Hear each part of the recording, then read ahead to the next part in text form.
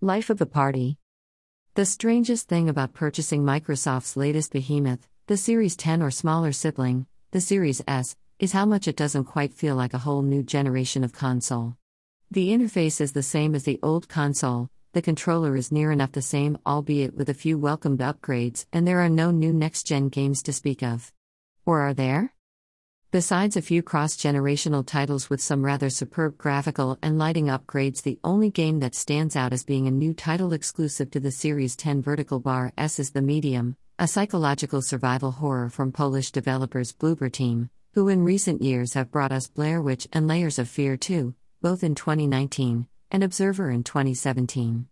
These masters of horror have had our knees knocking for quite some time, so what a great position for them to be in as the sole flagbearer for a new generation. As a long-term survival horror fan and a slightly late-to-the-party owner of a Series 10, this reviewer couldn't wait to turn out the lights and see what the medium had to offer. But was this haunting mystery a true fright night, or was it like the spirits from our local pub, watered down? Let's take a look.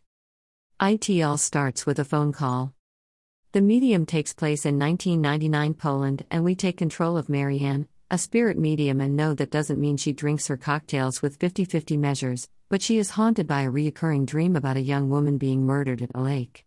To make matters worse, Marianne is in mourning for her recently deceased foster father when she receives a call from a mysterious man named Thomas who seems to be familiar with her abilities.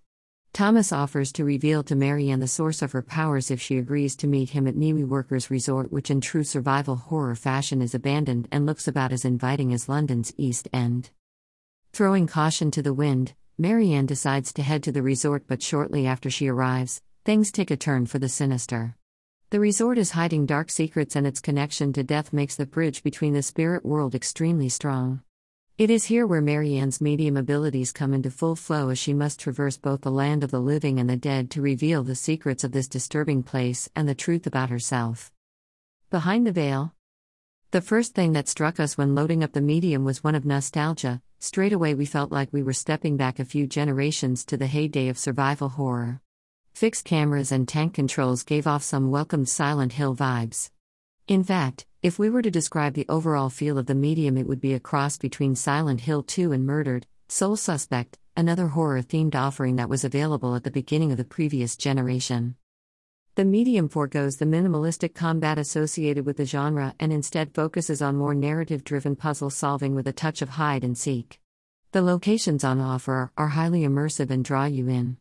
As a medium, Marianne can step into the spirit world, and this is the main hook of the gameplay. The two worlds exist side by side, with the spirit world appearing almost like a distorted reflection. At times you will be traversing both realms simultaneously, which adds a great depth of imagery to the whole experience. Witnessing the living world and the spirit world side by side is both haunting and alluring. The story is very dark with sinister tones running throughout, and this all adds to the narrative puzzles. Events from the real world will often leave impressions on the spirit world which need to be resolved or manipulated in order to progress. A pathway that may be blocked might be traversable in spirit form, allowing Marianne's spooky self to venture forth and find an alternative solution to her physical form's problem. By holding down B, we were able to begin an out-of-body experience and explore the dark and foreboding spirit world freely. Through these sessions could only last for short periods at a time. Spirit energy can be obtained from certain objects and used to shield Marianne from hostile entities within the spirit realm, or imbue devices with energy that would reactivate in the real world. Forget entering the Matrix, this is more like entering a Cradle of Filth album cover. The puzzles on hand were not major brain teasers, and the whole experience of the medium seemed to be one of taking our time to explore and gain insight into the story by finding clues and items that opened up the deeper elements of the story.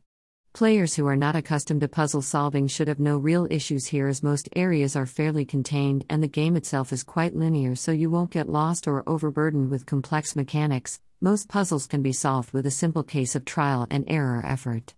Marianne is a likable character who has plenty of inner monologues to flesh out her personality and opinions of the scenario unfolding around her, which helps keeps things a bit lighter in the face of the macabre, though don't become flippant enough as to undermine the story's gritty edge. While these monologues or voiceovers are playing, the game prevents you from interacting with anything else, which can become a bit of a grind given the amount of collectible information on hand, but we can understand the developers wanting the player to gain a deeper insight into the story. A beautiful nightmare. Though we were not at first blown away by the experience as a next-gen outing, we were highly impressed with the design and concept and how smoothly it all came together. Simultaneously controlling two versions of Marianne in two beautifully rendered versions of the same world was fun and engaging, even more so considering this title was originally conceived for release on Xbox 360, PlayStation 3 and Nintendo Wii back in 2012, but the technology was not up to scratch at the time. The old-school fixed camera setting really helps this form of gameplay come to life and work well without feeling too overcomplicated, and the art direction itself is absolutely superb, with the spirit world taking heavy influence from Polish artist Zdzisław Beksinski. Seriously, Google his work, it's like every death metal album in the world had a child with the Cenobites. Production quality is to an impressive standard, although the facial animations may not be up there with some of the higher budget titles of the modern day. The voice acting and sound design is right on the money. Everybody's favorite go-to voice actor Troy Baker is here, but the star of the show is Marianne herself, played by Kelly Burke, whose dialogue and performance kept us coming back, and even when the slower pace showed signs of becoming a slog. Long-term Silent Hill fans will be excited to hear that famed composer for the town no one wants to visit, Akira Yamaoka, is on duty, and as always his music manages to delight and terrify in equal measures. Loading times were a bit lengthy, and certain interactions with a particular entity could be frustrating due to lack of clear direction of what was expected, but these things could be overlooked in favor of the immersive environments and great use of lighting effects. Watch this video on YouTube. Final words. The medium is a well-conceived throwback to the olden days of survival horror with a creepy yet intelligent story to back it up. Though the slow pacing and old-school vibes won't be for everyone, we enjoyed our time with a title that was clearly crafted with care from a developer that likes to think outside the box. Reviewed with Game Pass. Format: PC, Xbox. Release: January 28, 2021. Genre: horror, puzzle, adventure. Players: 1. Developer: Bloober Team. Publisher: Bloober Team. Website: www.themediumgame.com. Twitter: @Bloober Team. Download link: Microsoft Store.